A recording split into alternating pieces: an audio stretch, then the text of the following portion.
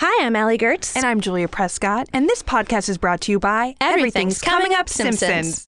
Make sure to tune in on September 11th.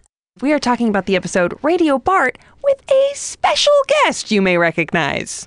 Hi, I'm Nancy Cartwright. And actually, I'm Bart Simpson. Who the hell are you? We're so excited. Oh, this is so good. This was one of our favorite episodes we've ever done. Mark your calendars. I don't know. You're probably already downloading it. What is this life?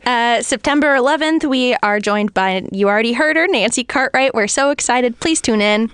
All right. Bye. Today's episode is brought to you by Last Rampage, the new true crime film starring Robert Patrick, Heather Graham, and Bruce Davison. And we had the pleasure of speaking to someone involved with the movie. My name is Robert Patrick. I play Gary Tyson. That's Gary Tyson with an I in the film Last Rampage. Evil broke loose in 1978. Arizona State Penitentiary. You know, that was interesting. What it was like playing a real person as opposed to a fictional character.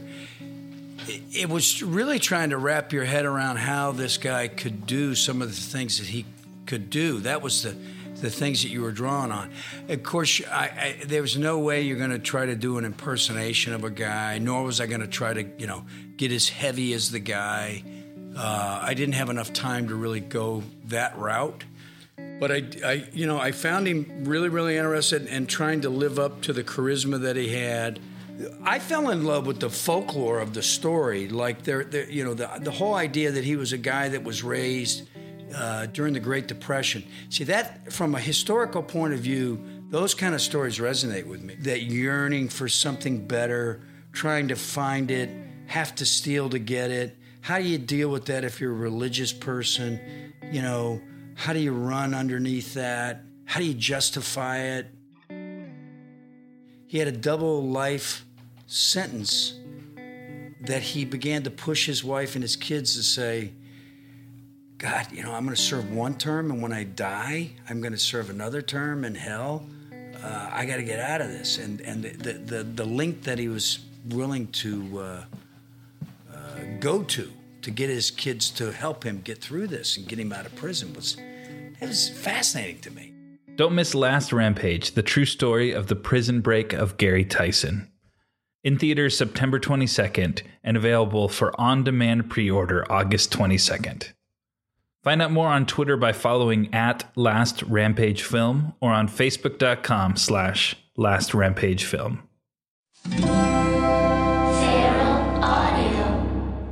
This episode of the X-Files Files is brought to you by Squarespace, the all-in-one platform that makes it easy and fast to create your own professional website, portfolio, and online store. For a free trial and 10% off, visit squarespace.com and enter offer code XFilesFiles at checkout. A better web starts with your website.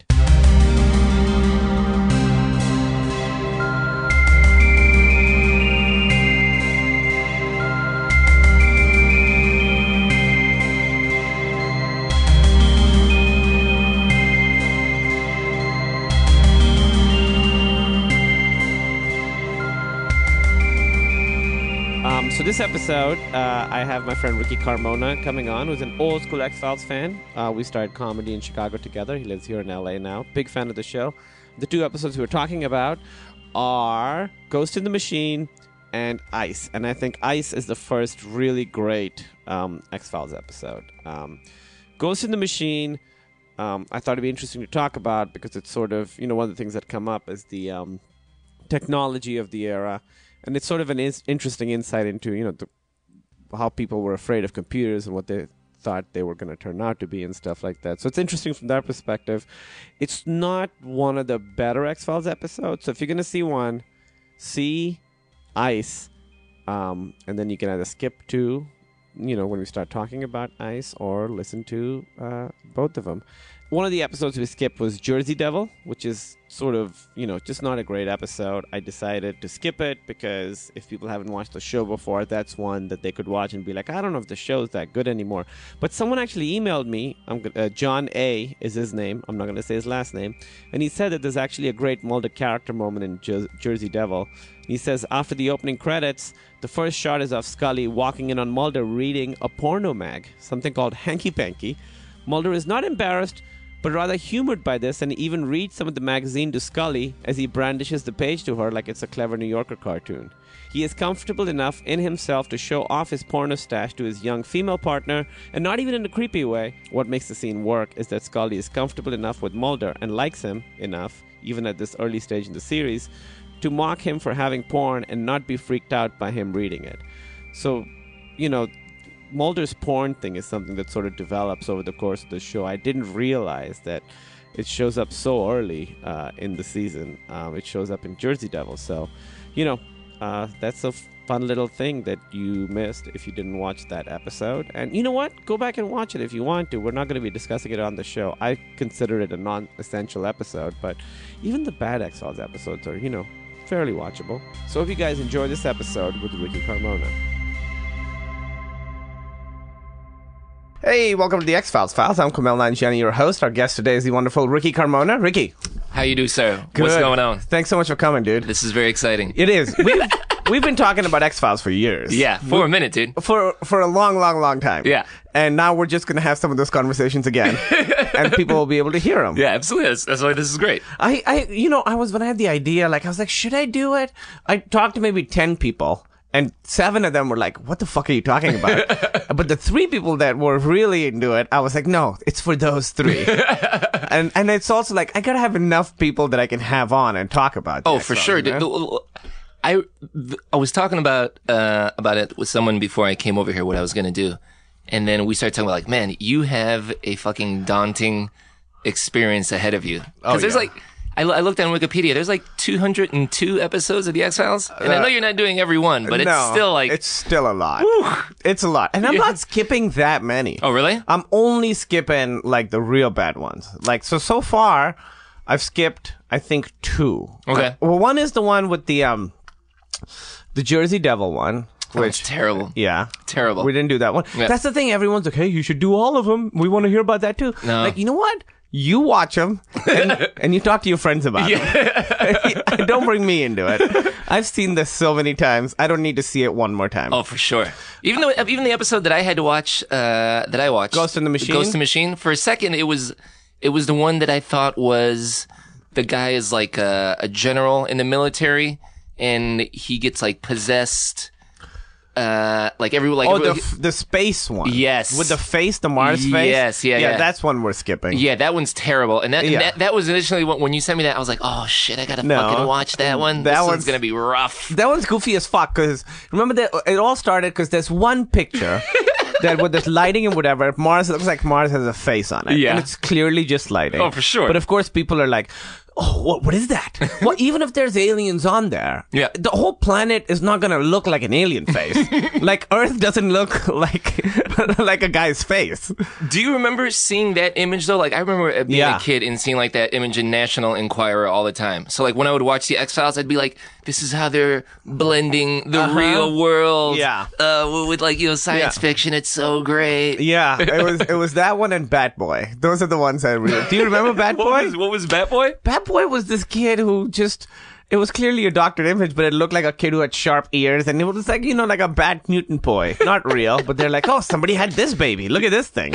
Not real. Oh, man. But,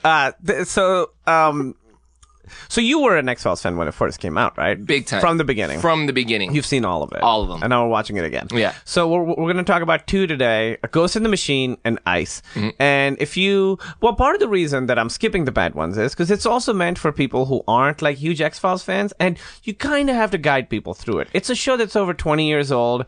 You don't want to hit a major snag 3 episodes in and be like, fuck this show. Oh, totally, dude. I think in the first episode, you're telling this story about how you were getting Emily into it, and I had the same experience where I was getting an ex into it.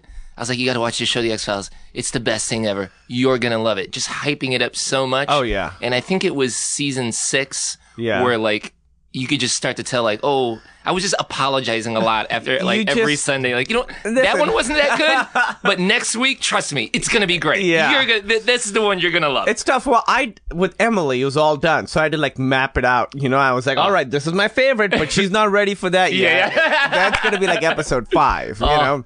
I wish I had that luxury. Yeah, I was still just like, this is going to be so good. Yeah. This is going to be so good. Yeah, well, season 6 is the one where I think there's some really, really great standalone episodes, but that's where the mythology sort of starts dying. Yeah. It's after the movie. I really thought they could have ended it when they pretty much just, like, they explain, like, the whole conspiracy and the deal made between... Oh, wait. Let's not do spoilers. That's right. Oh, yeah, that's right. We let's can't not do that. Spoilers. Yeah. Oh, damn. They could have, but they could have Maybe it's called, like, The Red and the Black or something, the episode. Yeah. That was, like, a great, like, if the show ends here, I've got all the information I need. I can formulate whatever else happens in my head and be okay with that. Yeah. But then it fucking kept going. It kept going. So this episode, so we're talking about 2. Ghost in the Machine is the first one. Ice is, I think, which is coming up next. So it's people who are like, should we watch both? If you only have time for one, watch Ice and skip to the part of the podcast where we start talking about that, which is going to be about 20 minutes, because I think Ice, so far, is the best episode yet. Yeah. But before that, we got to get through Ghost in the Machine. So this... First of all, it's written by Alex Gansa and Howard Gordon, directed by Gerald Friedman, who only did a couple. But Alex Gansa and Howard Gordon did a bunch of X-Files episodes, moved on to do Angel, 24, and they created Homeland. Oh, really? So these guys are like fucking big deal guys who started off on X-Files. Yeah, I'm surprised now. Not as surprised, but when I see names... and you go back and realize, like, they came from the X-Files. Like, everybody knows Vince Gilligan. Yeah. But even just, like, whenever I would see, like, was it Glenn Morgan? Oh, yeah. And James Wong? I would get so excited. Oh, man, this is going to be a good one. Yeah. Those guys wrote Ice, which is the next one, and they created Final Destination. And they did you watch the show that came on maybe like a year or two after the X-Files? Was it like Space Above and Beyond? Yes. I gave that show. I gave that show a shot. Because of Glenn Morgan and James Wong? Absolutely. Yeah. Yeah. So this one, what did you think of this episode? It's one of those, like, in the 90s we were doing a lot of, like, so this is a building where the fucking computer runs everything. There's a part where they're like, how much water should be in the toilet. Like, why is the computer doing that? I feel like we got that shit nailed. We know how much water should be in toilets. We know Don't give that to the computer. We have plumbers. We figured it out. Yeah. That's crazy. Today, 20 years later, no computer's doing that. No, not at all. Not at all. But it's an evil computer that looks real doofy. Like, it's got the red lights on it and shit. Yeah. It's a very HAL 9000. It's like 2001 HAL 9000 meets Die Hard. Right, exactly. Nakatomi. Yeah, exactly. That building is totally like when they weren't shooting Die Hard there. Let's get this in there. Let's get in there real quick. It's kind of cool to see, like, because I wanted to talk about this episode because a lot of the stuff that we end up talking about is, like, contextualizing it with the technology they had then and how far it's come now, like the internet and stuff. Yeah. So this is when computers are starting to get, like, sort of people are having them in their house. Yeah. Like, so now that we're seeing shit like The Net or maybe like Jumping Jack Flash, too, a little bit earlier than this. You know what they're like? The Whoopi Goldberg movie? Wasn't that like that kind of thing? Wasn't that like a computer thing? I don't remember. I don't remember. I love it. Maybe just in my head because of flash drive. Jumping Jack Flash Drive. Well, I would see it. I would see that movie right away. But this is when they're like, computers, man, they're gonna fucking kill everybody. Oh, absolutely. And this is what that's happening. And yeah, the villain guy, what's his name? What's the bad guy's? Not the bad guy, but the guy who creates like the whole computer, Barry. Oh yeah. Whatever. Yeah. He's totally like that 90s computer nerd. The fucking hacker. Yeah, absolutely. He says, like, there's one part where he's like, he says, like, there's 2 kinds of minds, tidy minds and messy minds. I have a messy mind. He says, I was on, I went out of school, I went on tour with the Grateful Dead. Like, we get it. Yeah. You're a different kind of guy. And then he says this phrase, I wrote it down. He said, that guy's maybe not throne freaks, but data travelers, electro wizards, techno anarchists, like, none of these are terms. None of these caught on. Electro wizards, Techno anarchist. Techno anarchist. That was my favorite song on a Front 242 album. They also they have to work so hard to make it scary because the computer doesn't really have a personality or a face really. Yeah. So they give it sort of badass Schwarzenegger kind of lines. Like when he kills somebody, it's file deleted, program executed. They came up with 2. Yeah. I like that. That was a clip. It was either file deleted or file opened. Yeah. And, Scully, you're in trouble. Your file has been opened on you. Yeah. How does he look at Scully and know who Scully is? Yeah, it's very weird, the personality that the computer has. Yeah, you don't know how, but it just immediately recognizes Scully. It learns how to talk. The guy who created it is who gave you a voice program? Yeah. And it's that guy's voice, right? It's his voice, yeah. Well, how did you do that? Oh, man. Well, there's another great part where Mulder goes into his cell and he's like, look what I got you, and opens a shitty old laptop. What am I going to do with that?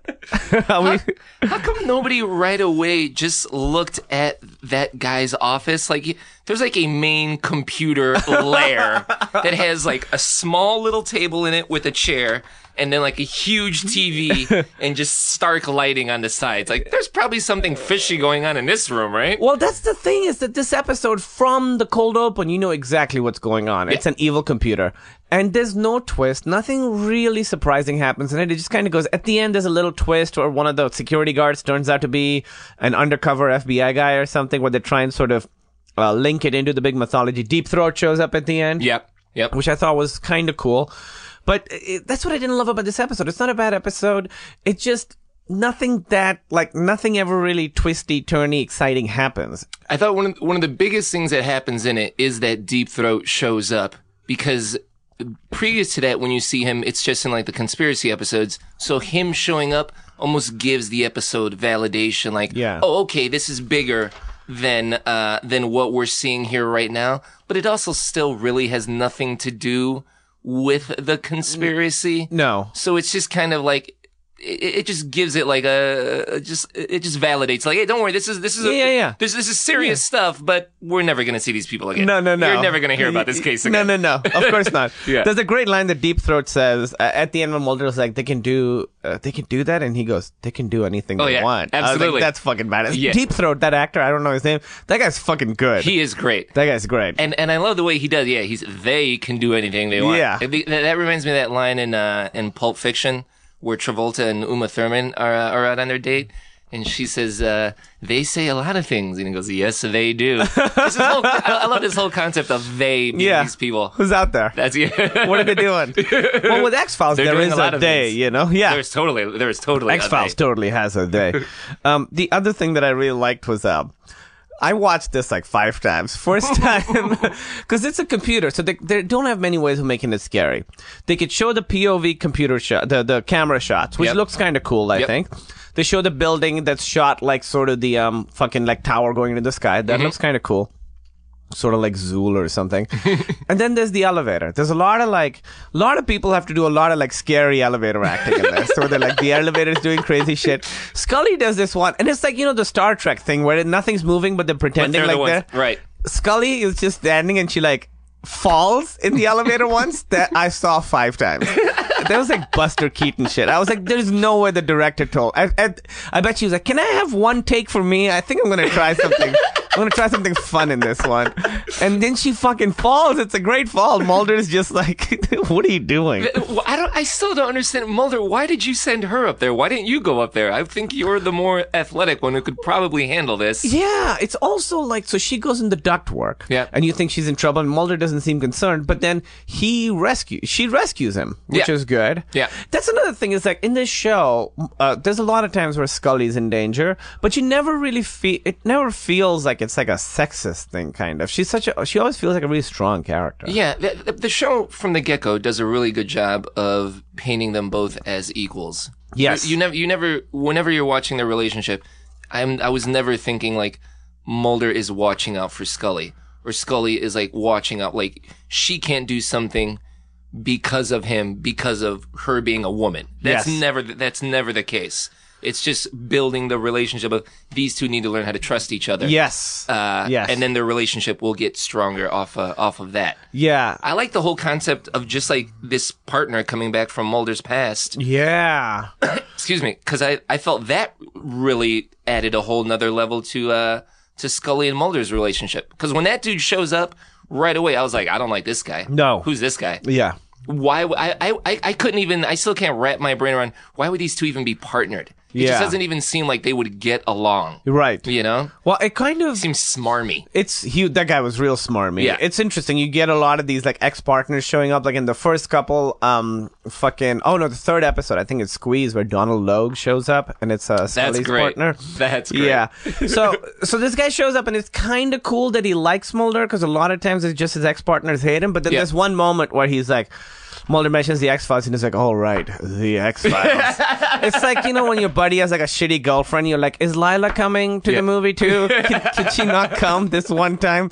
That's how the X-Files is. And you also find out that Mulder, which we sort of knew, Mulder was like an A student. Like, he was going to be an amazing agent until he sort of just decided to do this other fucking weird, crazy thing in the basement. For sure, absolutely. And I love, too, the idea of what you're saying with this partner who shows up, and he doesn't not like Mulder, he's jealous of Mulder. Yes, that's a whole nother layer, as opposed to just somebody who shows up and just writes Mulder off because they're crazy right away. Right. Like, no, this guy wishes he could do what Mulder does. Yeah. Probably, minus like the crazy spooky, spooky aspect. The spooky aspect. Spooky Mulder. Yeah. But just the whole aspect. I love the whole idea of like, oh man, no, this guy really wishes he could be where Mulder is right now. Yeah. That's just a great level to add to a character, where everybody else who's shown up to this point has just been like, oh, that guy, he's insane.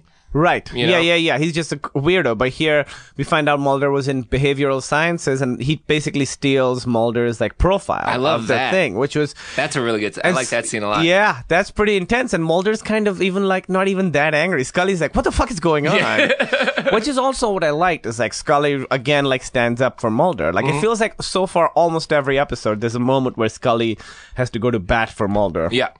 And this was in that. What I didn't love about this episode is that other than that, I felt like Scully didn't have much to do. She just kind of said no to Mulder's theories. She didn't like have like fun theories of her own. Like we were talking about in Squeeze, she actually does a good job. Like her profile actually helps them catch the guy, even though she doesn't think it's going to be like a weird liver stretch monster guy. But it helps. She helps. Here she doesn't really do anything. Yeah, and she doesn't do much. She doesn't provide a lot of her own theory. Right. It's just pretty much Mulder says, was it like artificial self-preservation? Yes. Yeah. Which is just like, oh, all right, Mulder, yeah. all right. All right. And then she says, no, that we're nowhere near that we're nowhere near that having those kind of machines yet. Cut to the computer, like, breaking into her computer. Oh, yeah. And then she shows up and she's like, Mulder, you're right. Yeah. We gotta go in there. Like, wow, that was a quick turnaround there, Scully. There's a great moment where she goes to him and Mulder's like, it's the machine. And she just sighs and she's like, okay, how do we get in? She's like, all right, you motherfucker. Let's go in. That is kind of a cool scene where they think they're in and the gate comes down on the car. Like, I thought that was kind of cool. Yeah. I like that a lot. And just overall, you've been saying that like this isn't the best episode. I think a lot of shows, when you go back and watch the first season of that show, you realize like, oh yeah, these don't hold up as well as I thought they would. Yeah. But they're doing things in the episode that are making realize, oh, you have it figured out. You just gotta figure out like the pacing of it now, like the rhythm of it now. Yeah. The story of it. Like for this one, I just loved more than the actual story that was happening in that episode.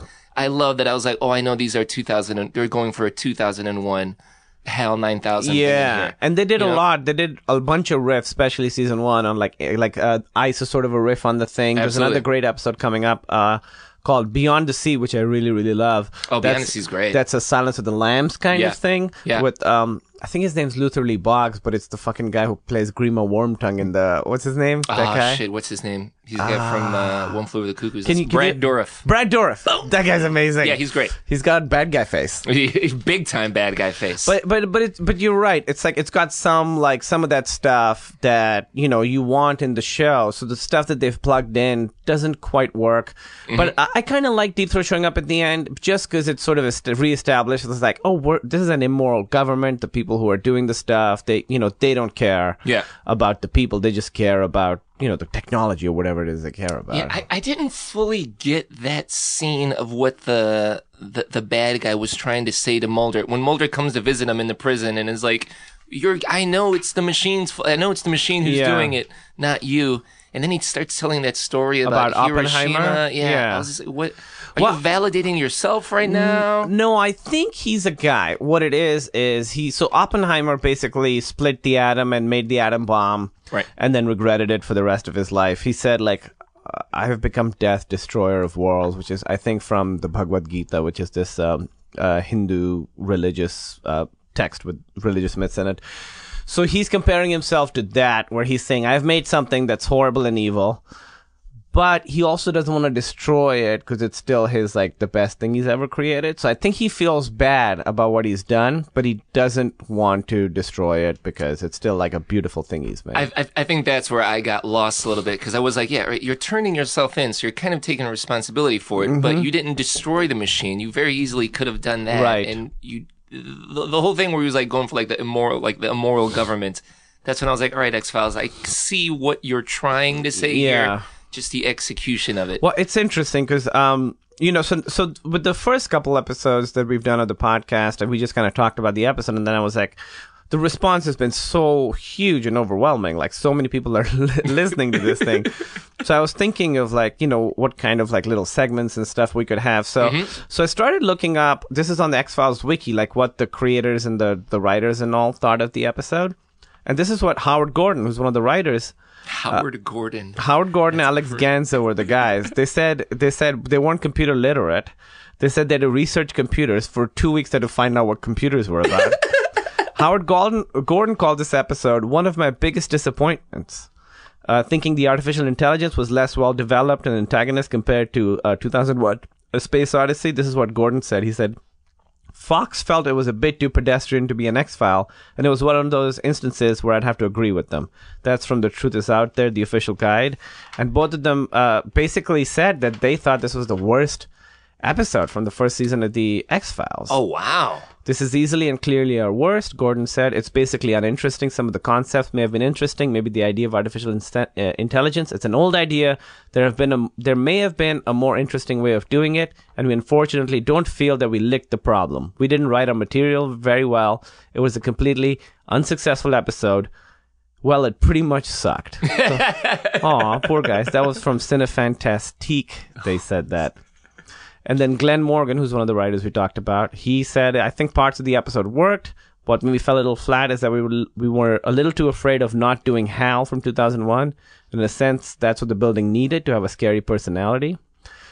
James Wong also basically said there was some fun stuff. Chris Carter went back and forth. Well, one time he said, the action scenes on the abduction of Scully was great. A very successful episode on many levels.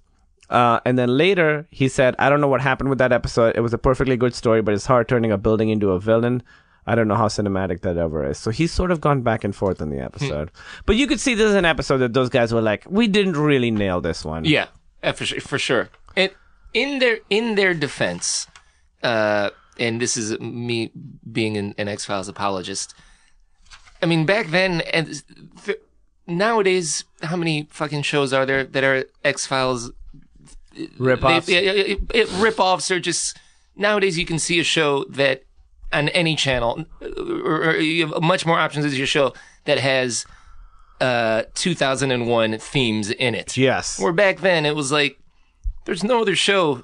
We have 12 channels right now. Yeah. And this is the one show on a Friday night at 9:00 that is giving me a little bit of a HAL 9000 and a little bit of just like evil building. Yeah. I mean, I'm just not seeing that in any show, so this is fine. No. I'm okay with this. No, totally. And I like this episode. I like watching it. It's got some problems and stuff. There's not many surprises, but I thought some of the scenes in the building at the end were like pretty scary, and the POV camera stuff actually worked pretty well. Technically, it's a really good episode production-wise. I really liked a lot of the lighting in the episode.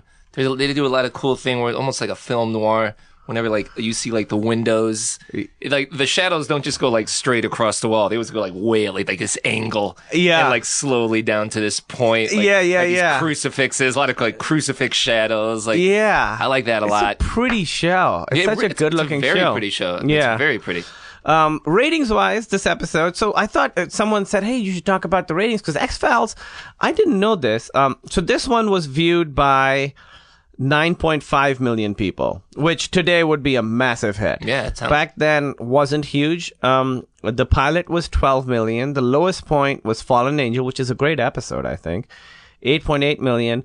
And at like about 3/4 of the way through the season, it starts going up, and season 1 ends at 14 million, which never happens. Series is typically the pilot's highest, and then it goes down. This is going up, and you see like 2, 3, 4, and 4 and 5 are the biggest seasons numbers wise, where it really, really keeps sort of going up. So this one is sort of in the middle, a little bit lower, but people haven't really keyed into the show yet. When you were watching it when it was first on, were you watching it and you had other friends who were also watching it, or were you the only one who was watching it in your circle? We got it in Pakistan a couple years later, and we didn't have many shows, so I knew like 1 or 2 other kids that were excited about it. Nobody like at my high school. I'd be like, "Did you guys watch the X-Files this weekend?" And they'd be like, "No, we don't watch that shit." Well, you know what's weird? This is what I found out. It ranked here. I gotta get the number right because I want to get it right. Season 1 ranked 105th out of 128 shows on the air. Wow. 105 out of 128. Wow. It could have easily been canceled. Yeah. What else was? I don't know. What else was on the air? Yeah, Emily was like, "What was number 106?" Yeah. I was like, I don't know. Grace Under Fire. Grace Under Fire. I don't know. Oh, that was probably higher, right? I think Grace Under Fire was like on a Tuesday or Wednesday night. Yeah. Well, no, this is like in the whole season. Oh, just in the whole season. Yeah, that's right. That's right. No, 105 out of 128. Although you did just reveal that you know exactly what night Grace Under Fire was on. Dude, these weekends is like when I was in high school, when the X-Files was it started off being on Friday night, and then they moved it to Sunday night. Like right, those were my years. Those were my times of like, this is the fucking best. It's right the now. best show. I'd watch the X-Files on Friday night, Star Trek: The Next Generation on Saturday afternoon, and then Saturday Night Live on Saturday night, and then I was getting into Deep Space Nine, and that would be on Sunday. So I mean, that was you're set, dude. You got it. It couldn't get any better. You got to figure it out. Also, Howard Gordon said, ever since that episode, I've sworn off artificial intelligence stories. So he hated it so much. Wow. He's not. A couple trivia about it is that Deep Throat, Jerry Hardin is the actor. Second time he shows up. And he was only supposed to come once in the whole season, but the people like on the crew liked him so much. Everybody like on the crew really loved the guy Deep Throat, the actor. So they're like, bring that guy back. So they were like, oh, let's put him in this computer one. And then they're like, oh no, we got to keep this guy in, you know? That was the first time he'd shown up since when we first see him, and he just kind of like breaks it down the Mulder. Oh wow! Yeah, I haven't seen him since. So this is, I think, episode 1, 2, 3, 4, 5, 6. This is episode 7, I believe. Mm-hmm. So he shows up then. In a successful attempt to stop the spinning fan blades in this episode, Scully uses her gun for the first time in the series. Oh, so that's a good. I really like that whole sequence where she falls and is like hanging and trying to shoot that. That's actually that's done pretty well. At first, I was like, wind is blowing her. That's the thing she's got to fight right now. But when she like slides down and like, because it reminded me so much of Die Hard, and she's like hanging and the fan is down below, I was like, oh, fucking Scully's being a badass right now. Yippee-ki-yay, motherfucker. And then, so basically this person, I don't want to say their full name, Taris. So we've gotten a lot of emails. It's just me. I've gotten a lot of emails, and these, this person was like, hey, you should look up old message boards from the time and see what people were saying about the show. So I went on Google Groups and I found like these archive message boards from the week that the show airs. And it's really interesting, the conversations that the people are having, because here, so I'm going to read a few. I'm not going to say their names. He said, now, in my not-so-humble opinion, if the X-Files continue on their Alien of the Week path, the show won't make it past Christmas. By the way, what's the over-under on the first episode? Turns out to be a hoax. So, in the beginning, people are kind of talking because they think that it's sort of based in real life. Like, they're sort of based in, like, true stories and shit. When I first told my friend about the X-Files, I was like, you gotta watch the show, the X-Files. It's really great, man. It's about, like, these two, like, FBI agents. Yeah. And the hardest part was convincing him it's not, remember that show, Unsolved Mysteries? Yes, it's not that. He was totally like, oh, is it like an Unsolved Mysteries thing? Dude, I like, bet no, that's what it is. I bet that's what people thought. I think so. Absolutely. Yeah. Absolutely. It wasn't until like we went and saw some movie and they showed a commercial before the X-Files before. And he was like, oh yeah, that looks pretty cool. I was like, yeah, man, it's like a TV show. It's not like a dramatization type thing. No, this is real. Yeah. I mean, it's fake. but it's real. But it's man. real, But man. it's real. It's also, so this is, I found this on alt.tv.sf. Is that, you remember, did you ever go on those things?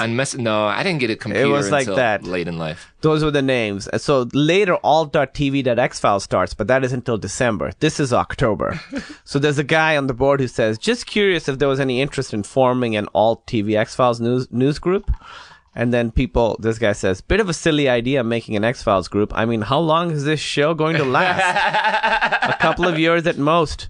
But then we have a useless group sitting around that needs killing. Besides, there isn't much X-Files traffic here to worry about. It's weird. I read that and I got really angry at this guy from over 20 years ago. I Googled him. He's a professor at Lancaster University. He's a professor today.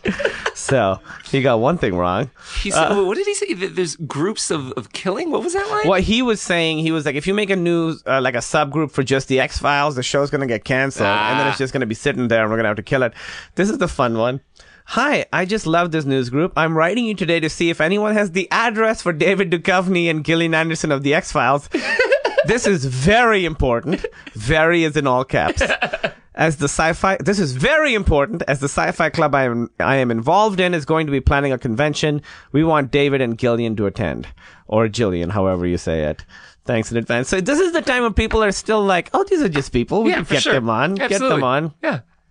Can you have their home address? I'll just mail it to them. And then people are responding like, hey, if you're going to give it to that person, give it to me too. I want it too. But they didn't even say what it is.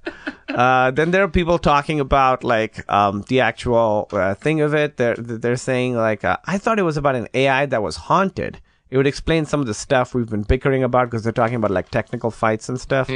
And then people are like, is the AI haunted or whatever? What I really like what this guy says, why he likes the show. I find the contrast between realism and the strange uncanny. I think that's what attracts me so much to this show. The writers don't try to fake out the viewers with pseudo-techno jargon, other than, what was it? Electro wizards, techno-anarchists. Don't try to fake out the viewers with pseudo-techno jargon and cliched situations. They really try to say, what would FBI agents really do in a weird situation? I think they try their best to make it look authentic. It really, I mean, we talked about it a little bit earlier, but I really do like the fact that they would bring in every once in a while just these huge real-life events to kind of like cross over. Like just the fact that he was talking about dropping the atomic bomb. Yeah. Like that it just gives it this weight that in another show at that point probably wouldn't take the time to do that. Well, it's interesting. Isn't gonna give the audience that much trust that you'll be able to invest in this. Yeah, well, it's interesting. The next episode we're talking about ICE. They said that it was based on, Glenn Morgan said, these guys in Greenland who dug something 250,000 years old out of the ice. The incident had namely involved the Greenland Ice Project, and what the scientists had discovered frozen in the ice had been worms. Hey, hope you guys are enjoying the episode so far. We'll be going back to it in just a moment. As I mentioned earlier, this episode is brought to you by Squarespace. My job used to be building websites. I used to build websites for, well, I shouldn't mention who it was because I was terrible at it.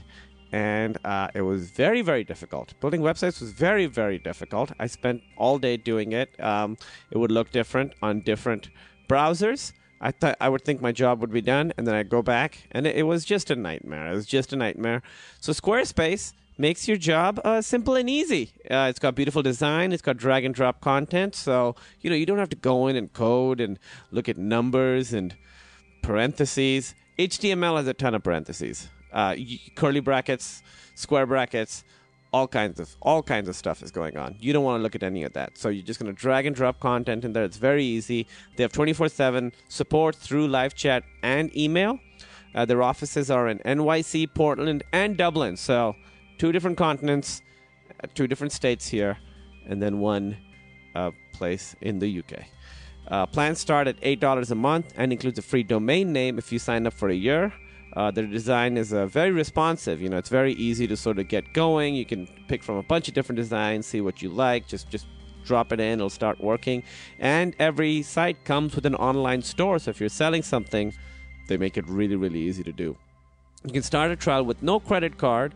You can start building your website today. No credit card. What lets you do anything without a credit card? Nothing. You have to do a credit card with everything. But with this, you don't. No credit card required when you decide to sign up for Squarespace. Make sure to use the offer code XFilesFiles. That's XFilesFiles. You'll get 10% off your first purchase. And that's a great way to show support for this show, the X-Files Files. We want to thank Squarespace for their support of the show. Oh, another thing I should mention is that I was on this HBO show called Silicon Valley. We're going to do another season soon. And on the show, the programmers, me and my friends, are making this product called Pied Piper. And so HBO actually made a Pied Piper website. Guess who made it? Squarespace. They made it using Squarespace. So if it's good enough for HBO, it's good enough for you. Squarespace. A better web starts with your website. So the next episode, which we're going to talk about, Ice, so far, I think this season, this has been my favorite episode. Yeah. Oh, absolutely. I think it's one of the best of the season. Yeah. And I'm a huge, I'm a huge fan of The Thing.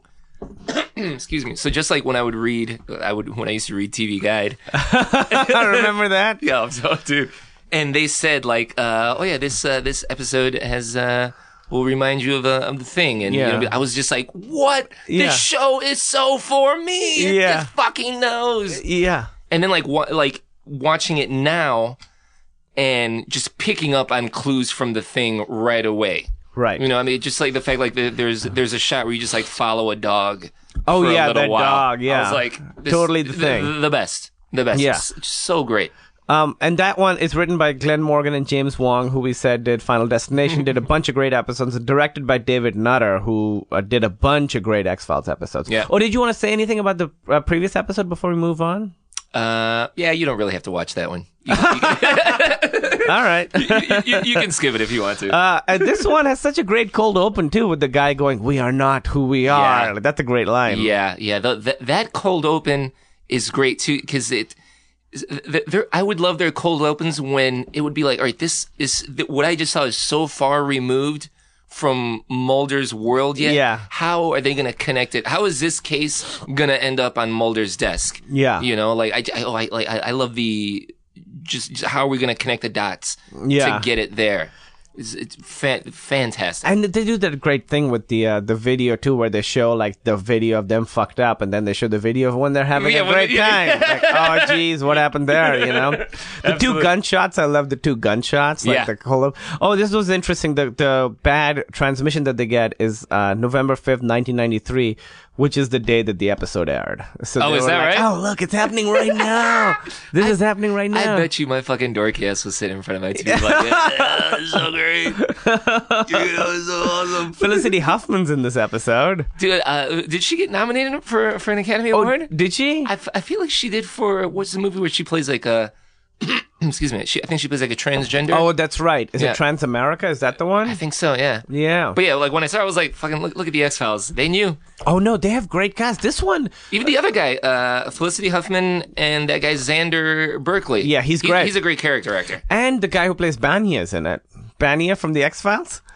You remember Banya? Who's Banya? Banya from from Seinfeld? Oh yeah, Benny? yeah, totally. Yeah, He's great, dude. He's hilarious. He's the one listening to the old football highlights. That guy's great. Yeah. And then even the guy with the fucking Steven Tyler face, who's the pilot. Yeah, he's great. Yeah. First of all, can we have one helicopter pilot or whatever that's not a fucking rebel? Can we have a guy who's just doing his job? Why does every helicopter pilot, specifically who has to deliver someone to the Antarctica, whenever there's always like, we have a window of 3 hours, that guy always hates his job. Yeah, he's always hates his job. Never wants to be there. But unlike McCready, he's not, he doesn't really do that well. It doesn't work out for him. It doesn't work out for him. Also, send 2 pilots. Send two pilots. If that guy dies, some bad shit. Bad shit happened there. Yeah, exactly. Nobody's leaving there. There's no contact with anybody there. Yeah. So something shady has happened. Yeah, of course. And I thought that moment was so great when they find out that the depth of the ice is not right. So basically they figure out that it's a meteor that went in, and that's when I was like, all right, here we go. Yo, this is my X-Files. Absolutely. This is the shit I like. The whole meeting too that they have when they meet when Banya's there. And then Xander Berkeley and Felicity Huffman show up. I love that standoff that they all have, because it's a great shot of all 4 of them, like Mulder and Scully and Xander Berkeley and Felicity Huffman.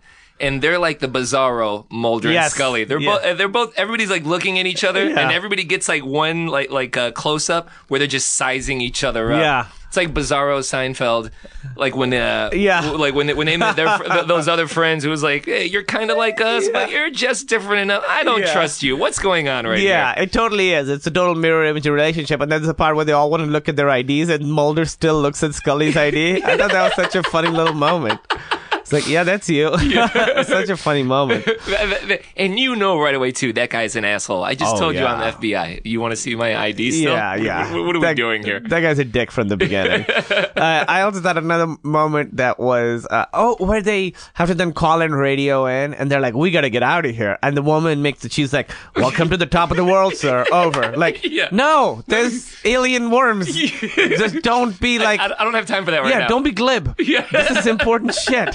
Wait, aren't you the emergency person? This is the line that you feed people? Welcome to the top of the world. No, do your job. Get me out of here.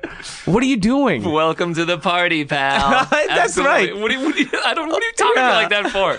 There are dead bodies where I'm at right now. Where you are, it's fine. Yeah. You can be funny. Say that when I'm off the radio to your friends. Don't say that to me. There's another moment where Banya is like, they say something about the hypothalamus, and Banya's like, hypothalamus? What's that again? And they're like, explain to him, like, Banya's still a scientist. Like, I'm just calling him Banya, by the way. No, that's fine. I'm okay with that. He still knows. Like, I knew what a hypothalamus was. This guy's like a chemist or something, right? Like, he's doing the water samples and stuff. Yeah. But they kind of like set up that he might not be as intelligent, because Mulder kind of rips him a little bit when he's like, oh, what school did you go to? And he goes like, San Diego. And right away Mulder's like, in his head you can see he's like, San Diego, it's fucking hot there. What do you know about ice? Yeah. All those in this one, the acting was really good. It was really, really tense, and it really got to like the heart of Mulder and Scully's relationship. As you said, it's about trust. They got to trust each other. That's all they have is the trust. And in this episode, that's what's really kind of questioned. Yeah. Like, can they trust each other?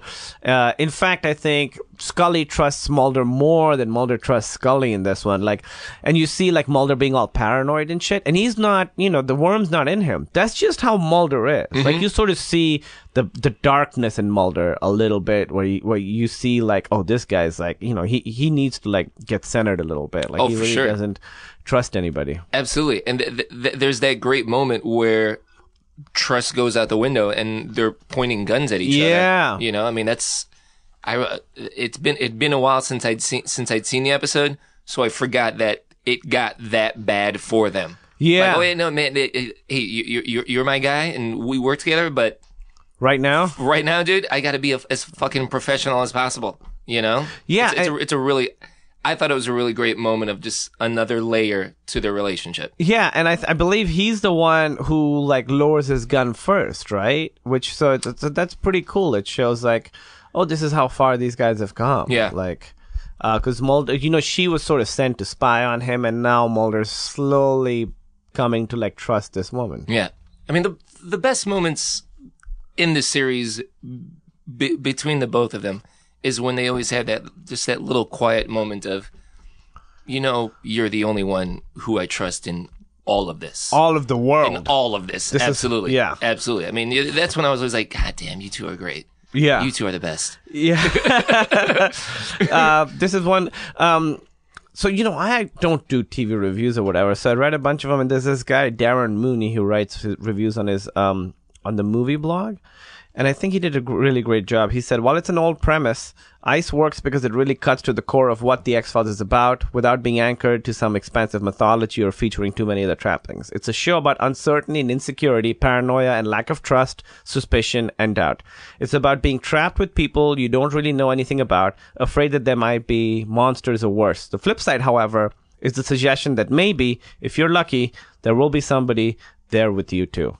And so that's what Scully is for Mulder. He's in the darkness, but Scully's there with him. For sure. That's what the show is, the two of them together, Absolutely. And I think you put yourself as a viewer in that relationship because you, regardless of what's happening in the story, there's still that part in your brain that's like, the show's about Mulder and Scully. So I'm on their side regardless. And when the whole episode is built on these two need to learn how to trust each other and work together.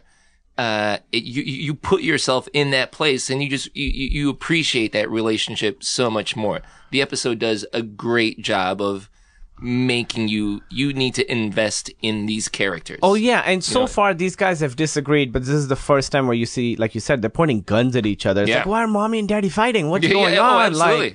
It sort of really tears at the fabric of X-Files is the trust between those two. And this episode is really high stakes because that's what is sort of in question now. Yeah. Is the very thing that makes X-Files, the show, is sort of being torn a little bit. They've got their guns in each other, but they have that great moment together where they kind of look at each other naked and touch each other. And they're come out united, we got it figured out. We're going to be okay. There's a great line that Mulder says to her, because it's almost like a warning to her, even though she thinks that they're doing the right thing of putting him in the room. I'm safer in here than you are out there. Yeah. Because if you're on Mulder's side up to that point, you're like, yeah, you are. But also, it's like, God damn it, Scully. Yeah, why are you? Scully, what are you doing? This is Mulder. Yeah. This is Fox. You know him. That's what he says. He says, Scully, it's me. Oh, it's so heartbreaking. It really is because Mulder has no friends, and this is the beginning of him starting to have someone on his side. Yeah, and it's like, oh man, if you can't get her with you, I know that's crushing you inside, dude. It's killing you. There's another person, Autumn Tisco is her name. Another person emailed me and said, look up her review. She was writing reviews. Early days of the internet, 1993. I found the website. It looks old as shit. And she said, her reviews are really good. She said, in the X-Files, it is not the word love that has all the power. In fact, despite the fact that Mulder and Scully do obviously love each other, setting aside the debate as to whether that love is platonic or romantic at its root, they don't use the word out loud. Their emotional investment seems to hinge on whether they are trusted by the other. And that's what the show, that's what you were just saying, is that if she doesn't trust him, then he has nothing. All he has is her trust. As the show went on, I mean, you do start to think will they get together? Do you want them to get together? But I never wanted them to get together when that conversation started to happen. Yeah. And part of the reason that I liked the show so much as I was watching it was they just weren't really... The reason people, I think, wanted them to start to get together was because time was passing and they had a history. Right. But as you're watching... And they're an attractive guy and an attractive woman. Yeah. Absolutely. But as you're watching the show and you're just like, oh man, these two are fucking solid equals who I want to see work together and go on more adventures. Yeah. I want that story. Yeah. Not the, do I like this person? I don't need any of that at all in this world. What's cool is so far, up until now, there is nothing to suggest. There's a little where he kind of touches her a little bit. And you could see, I'm going to read some from the message boards where the people, this is where they sort of start talking like, hey, is this going to be something? But the relationship is written so well. I feel like it's such a crush that shows you, so they're like, oh, he likes her. Mm-hmm. Then you suddenly, that's the relationship. You don't really have to do any work. He has a crush on her, she has a crush on him. That's the relationship. This show, they work so hard to make the relationship way more complicated and interesting and difficult. The romantic thing, it seems like almost simple. It seems like vulgar to want them to get together at this point. Yeah, it feels beneath the show. It feels beneath the show and the characters. It feels like a disservice to them. They have every relationship except that one. It's very brother-sister-like. Yes. It's very, it's very obviously very business-like. I mean, to go back to the episode we were talking about, Ghost in the Machine, there's a really great exchange when she says, hey, your buddy just died. I think that's what you're upset about. Maybe you should talk to somebody. And Mulder does that great thing where when somebody says something to you and you're like, I'm going to fucking get you back. I'm just going to say right back to you. Hey, I'm going to go talk to somebody. Yeah. How about I do that? I'm going to go talk to somebody. Yeah. I love that. That was totally like, that'd be some shit I say to my brother. It's a brother-sister thing. Yeah, absolutely. That's a much more interesting relationship. Yeah. Than, I hope these two hook up at some point. Yeah, it's interesting. There's one of the message boards I found. This is, again, these all come out the week. Well, I go to these message boards and I find the date that the episode airs.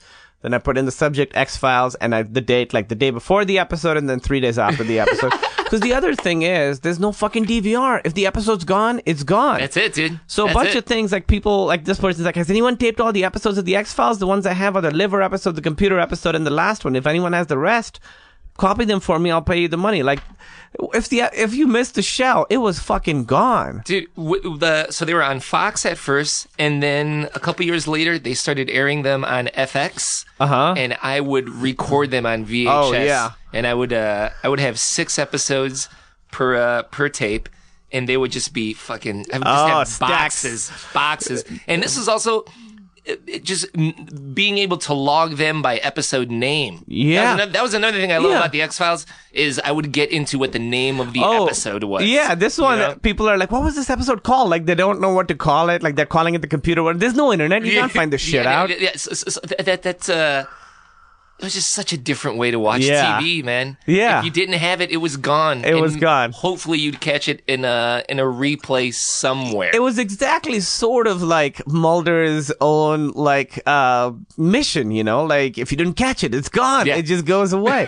And I've been watching more episodes. I watched another one today called Fallen Angel, which I'll be talking about next week. And there's some stuff like that where, like, the proof is so close, and then when it's gone, it's just gone. That's it, dude. Just like an episode of The X-Files. But going back to the relationship, the shippers, they call them. This guy said, part of me really wants Scully and Mulder to flirt more. Another part of me doesn't want the show to go the way of so many others with male and female leads eventually getting together. Northern Exposure, Civil Wars, Cheers. What is Civil Wars? I don't know this show. War. I was going to say Lois and Clark. When they hooked up, man, end of the show, dude. Well, I was thinking of, like, moonlighting, That's a Moonlight, perfect example. Yeah, moonlighting. I think did they say Cheers? Cheers is actually the one show where I wanted them to get together. Yeah, that was that was the fun part of like, oh god damn it, why can't you guys figure it out? Yeah. So another thing that I thought was so interesting about this episode is there's 2 cool things. One that sort of like just get you wrapped up in the problem more. One is that the symptom of the worm being in you is that you are like way more intense and on edge. Well, you're in a fucking crazy intense and on edge situation, so you're gonna be like that. Oh, absolutely. That's so crazy. That's such a hard thing. Like, I'm not fucking crazy. I don't have a worm.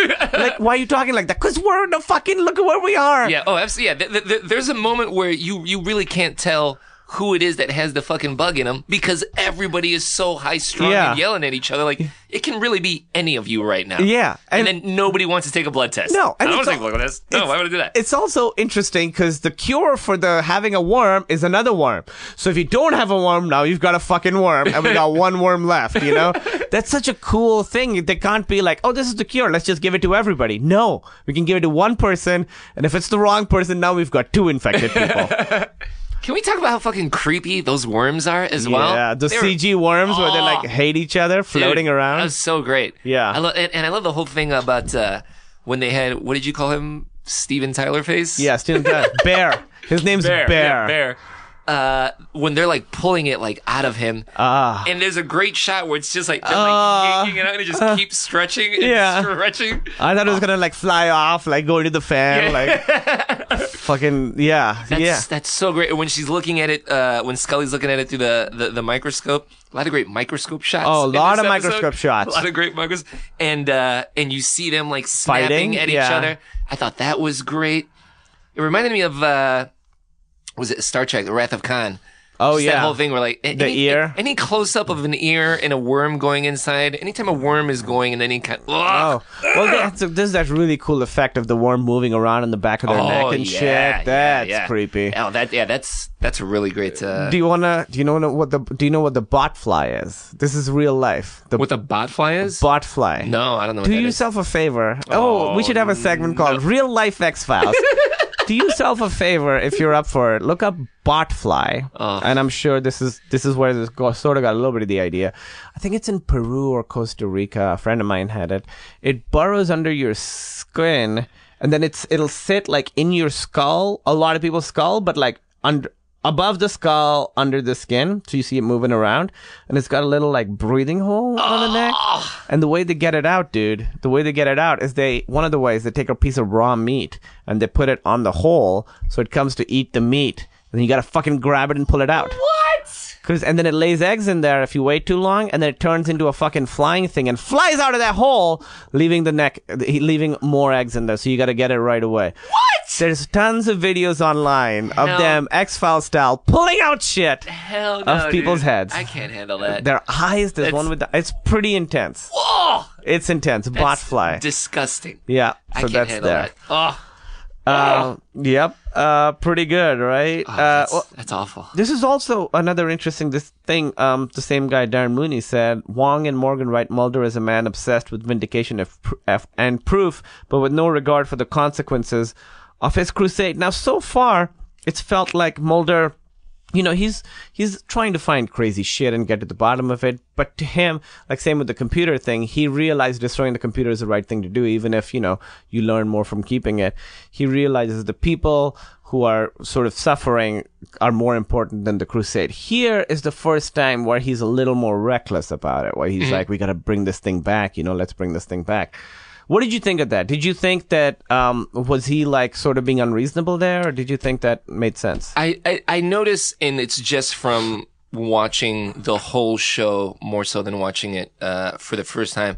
I did realize like, oh yeah, this is the beginning of seeing like when Mulder sometimes is so close-minded on his goal, on his mission, that he just refuses, like, hey man, I know Scully is not giving you the answer that you want to hear. I know that she's giving you the government answer, but she might be right on this one. Yeah, and then when they torch the place, maybe it's a cover-up, maybe they're just doing the right thing. Yeah, of course. Yeah, absolutely. Yeah.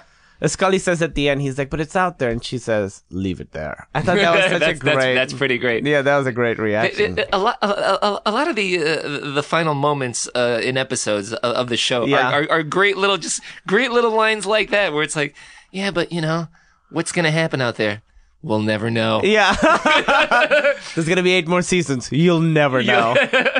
I thought the writing in the show is so smart. Like, not just subtle character stuff, but like specific lines are like really, really smart. Like, I don't see shows now that have like really great writing like that. Like, there's a lot of like, Mulder's like a really smart character, and he says a lot of really smart, like his insults and stuff are like pretty intelligent. Yeah. I think it helps in this episode too, that they literally have, 4 or 5 people that they have to deal with. Right. I mean, Banya just kind of shows up for a little bit and then he's dead. Yeah, Banya's gone. He can't handle it. Yeah. So they really get, I think the writers really got to focus on, let's just work on these fucking beats. It's not going to take place. I mean, it's a one location episode. So they don't have to worry about explaining a lot. It's very dialogue driven, Yeah. And I think that's huge for this episode, because it gets those things across. And it is a really great location, I think. Like the space, the station, the snow station, whatever it's called, is really, really cool.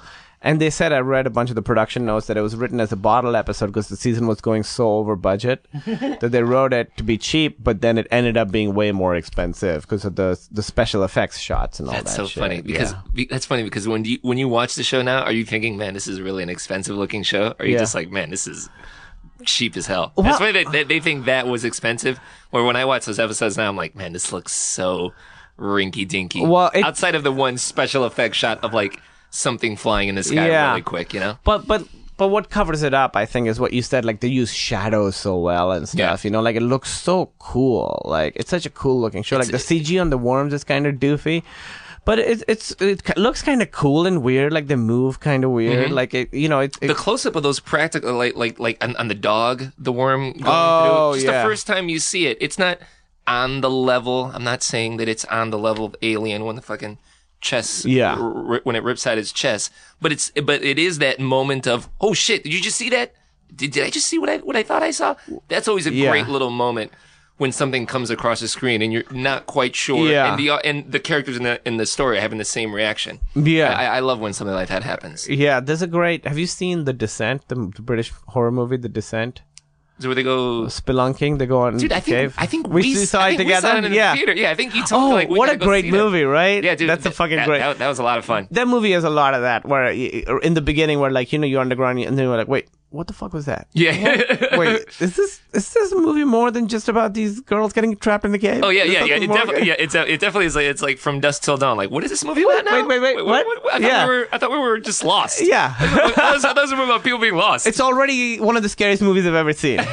Now there's more. There's more to this. But I thought the X-Files. You're right. There's that little shit where like, wait, what was that? What? Oh shit. Yeah. Like this episode really did a lot with like a little, like there's not much crazy special effects stuff. It's all acting, it's all tension, it's all the dialogue, it's all, like cramped spaces. And man, I really loved so much, just because I love The Thing and John Carpenter so much. I do remember just being a kid and watching it and being like, God damn it, I hope this show's on forever. Because there just wasn't other shows doing it and taking it seriously. It wasn't like a parody of it. No. It wasn't making light of it. No. It was really trying to pay some kind of like homage to it. Yeah. And being the first show doing it, when you're fucking 15, I also read right in your wheelhouse. Saying that Carpenter said that The Thing is sort of a little bit of an AIDS metaphor where you have it and you don't want people to know it. Like it's this, thing. And they said, so same with this episode kind of, where like Bear has it, he knows he has it, he doesn't want people to know it, like he's ashamed of it, and he is terrible at hiding that there is something wrong with him. No, he's right away. He's horrible. He is sweating. Yeah. It's just like, dude. He's just like, hey, so the spots probably don't mean anything, right? I mean, I don't have them, but if I did, let's say somebody was fucking freaking out and saw those things are disgusting. When they show a close up of those little like the black nodules. Yeah, nasty. Super gross. Super gross. This episode is one that shows up on a lot of like top 10 X-Files lists, and so far I love Fallen Angel, which I just watched or rewatched earlier today because it has this character Max Fennig, who's one of my favorite characters in the X-Files. Love that episode, but this one so far I think it's pretty. It's the best one yet. I think 100%. But it's interesting. 100%. So I went on the message boards to read it, and people are still sort of forming their opinion on the X-Files, where it's going to go. So some of the earlier episodes, like the first time the liver guy showed up, they were like, wait, why were there no aliens in this one? Because this was a show where there was two different kinds of stories, and people didn't know that yet. For sure. Absolutely. There's also one person who worked at Fox, and she would always be like, I wrote the script for this one. Like she was kind of showing off. She shows up a bunch. But this episode, right then, people didn't actually love it. Listen to this. Is it just me, or did the tacky little The Thing kind of rip off on X-Files prove that the series is going to be a disappointment after all? It was not merely full of holes. It was about as suspenseful as watching paint dry. I started out expecting X-Files to be dumb junk, was pleasantly surprised to find out that it wasn't what I thought it would be, and I'm now finding out it was what I thought it was going to be after all. After reading that sounded like gibberish. I don't trust that person. After reading many positive messages about the X-Files, I decided to watch it last night. Please tell me it was an exception. Couldn't the writers come up with a more original plot than a rehash of The Thing with shades of The Wrath of Khan? And then another person says, I generally enjoyed the X-Files, but not really the last two episodes. You can't give them credit for originality. So this was an episode, weirdly, that all the message boards, people didn't like it at the time. At least on these message boards. Yeah. It was overwhelmingly negative. Well, for the people who are watching it, who are going to be watching it for the first time, you kind of have to watch this show, this episode in particular, knowing yes to those things that you were saying, Camille, but this is the first show that was doing that at the time. Yeah, you know? and doing it really, really well. And doing it really well, and not with any kind of the winks to the camera are not obvious. Like it's not like a broad kind of like stroke, you know. It's just like little details in there that if you appreciate the genre or appreciate those kinds of movies, you're like, oh fuck, man, they're really. If when you're a fan of that, you're like, oh fuck, that's for me. I get it. This is perfect. Like apparently one of the characters is named after the guy who wrote the book that the movie The Thing is based on. You know how The Thing is the thing from another world. Yeah. So that movie was based on a book by some guy named, I think his name's John Campbell. And one of the characters' name is Campbell on the show. So they're not trying to hide it, you know? I like that. So this episode did better than the one just before it, 10 million viewers. And this one, alongside Conduit, was released on VHS in 96. Remember when they would just do like 2 episodes per box? Yeah. So this was one of the ones that they deemed worthy of coming out. Glenn Morgan, one of the Glenn Morgan and who's the other guy? James Wong. Glenn Morgan's younger brother, Darren Morgan, wrote 4 X-Files episodes that are some of my favorite ones. He wrote Clyde Bruckman's Final Repose. That's a great one. He wrote Jose Chung's From Outer Space. And then he acted in one called Small Potatoes.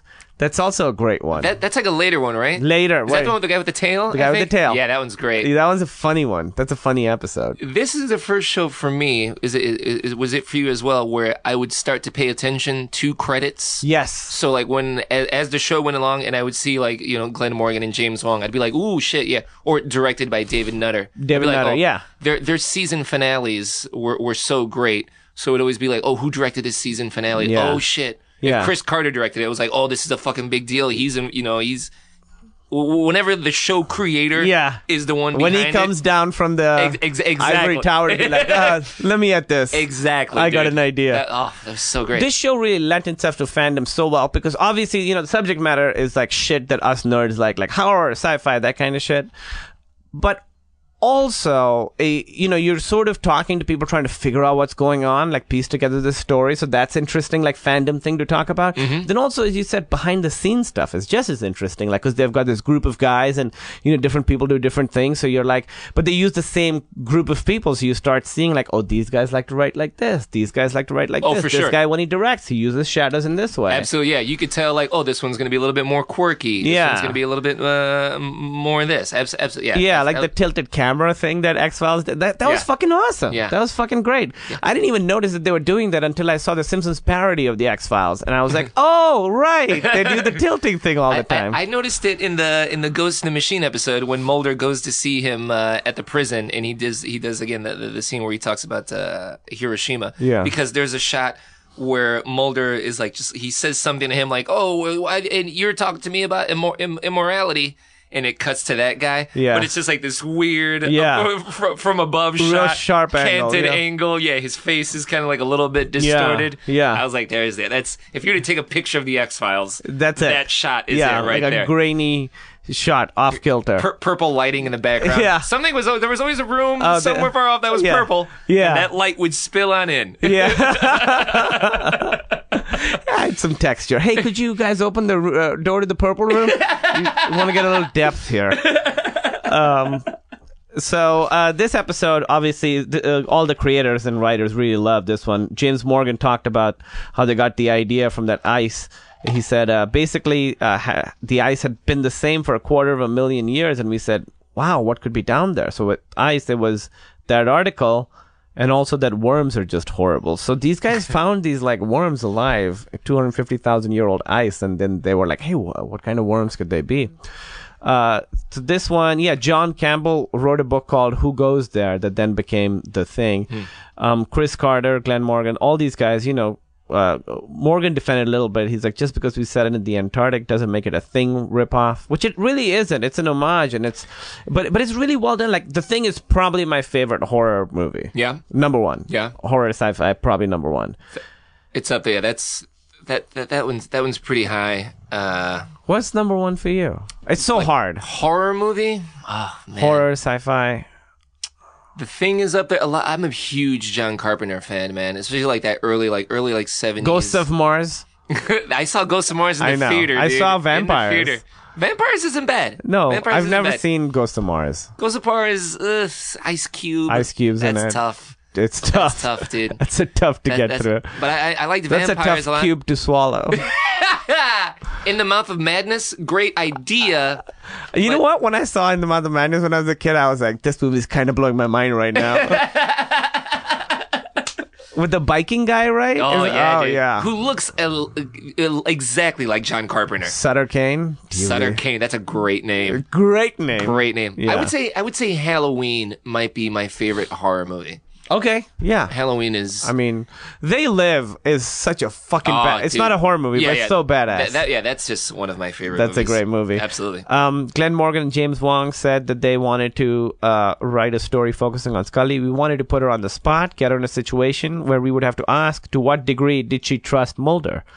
So basically, they said that to put her in a situation where she was responsible for him. Because Mulder's not... Another thing you notice is that Mulder's not great with people. So Scully's sort of like working the group, like everything's going to be okay. Listen, I have the gun, but we'll be fine. Mulder's just like, fuck you. Mulder's just going off the rails. So you sort of see how these different people deal with intense situations. It's really cool because Mulder's such a loner. He doesn't, he's shitty to the local cops. He's shitty to everybody. He doesn't care. And then Scully, you realize why they need each other because then Scully sort of comes in and it's like, hey, listen. Yeah, right? she's just sorry. let him- Excuse my guy right here. I'm yeah, so sorry for him. Yeah, exactly. what did you say your name was? Reba? She's the buffer. She's Yeah. the buffer. Yeah. I'll take it. Where did from you get the coat? It's a great coat. Anyway, can we just let him chill out for a little bit? Absolutely. Yeah, she's totally good. And so basically they made it for that. It's greatly placed in the series. Yes. This episode where you're just trusting Mulder the whole time, trusting Mulder the whole time, and learning how to trust Scully. And now the person who you first look at right away to be like, I don't know if you're right on this, is Mulder. Right. Right. Because he's so like he's just so blinded. And when they put those two guns on each other, I forgot. I was like, oh no, shit. No, yeah, you guys shouldn't be doing this. No. No. All you have is each other. It's so great. I love that moment so much. Yeah. So, and you're right. It comes exactly at the right time. It's episode 7, so now they've got a rapport. Everything's good, and suddenly maybe everything's not right. Yeah. Yeah. They said, having worked out where they wanted to take Scully in the structure of the stories, the writers asked themselves where Mulder was at the same points of the storyline and what interesting things they could do with the character. This resulted in the pair of writers imagining the concept of Mulder being the first to lower his gun in a scene where he and Scully suspiciously aim their weapons at each other. That was just to show how much he had come to trust her from the pilot. I wish I had noticed that more. Man, that's great. Yeah, he lowers the gun, Yeah. which is such a great little, such a little moment, Yeah, no. And they also talk about how they want it to be like they're fighting, and then they go and check each other, and they come back back to Mulder and Scully, So there's some discord. Mm-hmm. They check each other, and she's walking away, and then he holds her, and then he checks her. Yeah. It's kind of sensual. Yeah, And oh. then Yeah, and then it's kinda sensual. they walk out, and they're back to Mulder and Scully. Yeah. David Duchovny dubbed this installment the first really rocking episode. And Gillian Anderson also said she was like, this was her favorite. She said, when we started doing that episode, we realized we're working on a fucking show here. Nice. We're doing something here, know. It really is the first one that really clicks. And I really love the pilot, Deep Throat, Squeeze. They're all great episodes. This is the first one that you're like, when you think of the best of X-Files, this one is in that conversation. For sure. There's episodes where you can tell the episode is working because they're trying to figure out their voice. Yeah. And this one, it's like, you guys have it figured out. Yeah. If you were to just do more like these, you would have one of the best first seasons of a television show. It's also interesting because you need to lay all the groundwork. So now that they trust each other, now they can start fucking it up. Now they can be like, all right, you think Mulder's good at his job? Well, now look at him being here. Or you think he cares about people? And look, he's fucking it up for the Crusade. So, for sure. So now that it's all established, they can start somebody said shit. What was it? I forget who said it. I think it was Mitch Hurwitz, the creator of Arrested Development, where they asked him about character, and he said character is inconsistency. Oh, yeah, That's for what I sure. read it somewhere. And so I think this episode sort of shows that, like, where you've seen the consistent characters, now you see them being inconsistent. That's what adds, like, depth to them as people, you know? Oh, for sure, man. And I mean, there's going to be, you'll get to them, but there's like, when it gets to like season 4, season 5, when there's so much history built already up between them, and then these moments happen again. Yeah. But it's no longer the moment where it's the first time happening to them. Yeah. They can also relate to this history that they had. It just adds this whole nother emotional weight to it. That's just like, oh, the shades of gray are much more interesting than just straight black and white. While I'm watching, drama. while I'm watching these episodes, I think of like episodes that are coming, and I'm like, oh my god, there's so much great stuff coming up. Like 2, 3, 4, 5, 6. There's like so many great episodes coming up. Dude, you've really got me thinking. Man, am I gonna try and watch along with the podcast? Yeah, you should. Or should I just fucking barrel through and just start, like, tonight when I get home? Am I just gonna watch the next 5 great episodes from season 1 or some shit? Oh man, You know? the one I'm watching, Fallen Angel, is fucking really, really good. Yeah. And to me, it's like exactly my favorite X-Files episodes, where it's like showing a little, implying a lot. Yeah. And that's what this is. You see a little bit, but what it implies is like crazy and huge, and it's just out of reach, you know? Like that's why it's so crazy to me that they were talking about the show is going over budget, because it's like, this isn't the flashiest show on TV, No. but it's definitely it was one of the moodiest shows on TV. It was one of the most stylized shows on TV, but I wasn't thinking to myself, man, they are putting they're pumping money into this. Yeah, this isn't like a $1 million episode show. No. This doesn't seem like that at all. I wonder how much they were spending on it. Huh. That's interesting. I'm gonna see if I can find it. Even just finding the ratings information was kind of tricky. Like, it's, really? Well, because they do it by households or by number of people, and then sometimes those numbers are like they're weird. Like the way they keep track of it's weird. I really want to know what was going up against. Yeah, on what Fridays. was going on Friday nights? Yeah, I'm really I'll interested find out. to see it. Yeah. I'll find out. It's interesting. Like, it's sort of taking me back to those, when I first saw the show, and So great. the world was so big. It was, man. Now with the internet, weirdly, it all feels small. Like, I could just go to check the internet and find out what's going on anywhere. Yeah. There, you kind of had to And there was a part of me that loved that a lot of people weren't watching the show. Because it was like, okay, fine, then this is my secret. Yeah. You're not watching it good. Because you know what? You probably wouldn't get it anyway. Yeah, it's not for you. So, yeah. So I don't need you now. They're going to fucking start catering the show It's to like, you. oh, you don't like cocaine? That's okay. More for me. I've never done cocaine. But yeah, and so at this point, I think I read some stuff. Fox picked it up because they noticed it's a cult hit. They noticed that the people who love the show really love it. Yeah. And then it sort of starts slowly going up and up. Like every season until 5 is up, and then 5 is huge. Yeah. Sort of ends a little bit smaller. So the movie comes out at a weird time where it's like a little bit on the way down is when the movie comes out. And then it's pretty steady decline after that. But it sort of became a huge pop culture phenomenon, Dude, a few years after this. I was working at Blockbuster at the same time as well. And this is just like when Premiere Magazine was a big fucking thing, and Entertainment Weekly. And we would just have rows of it was either Mulder was on the cover, or Scully was on the cover, or Mulder and Scully were on the cover. Yeah. And it was just and I loved it because I was because to me I was like, see what I tell you? I was right. I told you this show is great, people. Now you're welcome aboard. Well, in the first episode, when Devin was on, we talked a little bit about how this is the show that sort of made it okay. Like, us nerds have liked this, nerdy shit our whole lives. But this is the one where you're like, see, this stuff is good, right? It's good. Exactly. I was right. Yeah, I was. It's not that this stuff got better. Although this was great and we hadn't seen anything like this, but this stuff's been good for a while. You're just catching on now. Absolutely, 100%. Yeah. That's why, God damn it, I wish I hated when I was like, oh, you're going to love this show, The X-Files. And then I would show it to her, and I'd be like, okay, that one wasn't that good. The next one is going to be great. Yeah, it's tough. Thanks so much for coming, Ricky. Hey, thanks for having me, buddy. Come back. We'll talk about another couple episodes. I would love to. Go to feralaudio.com. That's the hub of the X-Files files. There's a bunch of awesome shows on there. You can click donate and donate to the show if you would like. Thank you again, Squarespace, for sponsoring us. And keep listening. Hey, hope you guys enjoyed that episode. If you have any comments or questions or anything, please email the xfilesfiles@gmail.com. I'm getting awesome, genuinely, really, really awesome emails. So please email me. If you have ideas for guests, I'm looking for sort of non-obvious suggestions, so please email me. Let me know who you'd like to see on the show. If you have a connection to someone connected with the X-Files or a connection to someone who you think would be a great guest on the show, please send me an email. Next week, we will be discussing 2 more episodes. We will be discussing Fallen Angel and Eve, and they are both absolutely fantastic episodes. Both really, really good episodes. Devin Faraci is back to talk about those. So watch those. That's your homework for next time. Yeah, and what's been really exciting about this podcast is all the people who'd never seen the X-Files who are now watching it because of this show. So, I don't know, that makes me really happy. All right, thanks for listening, guys.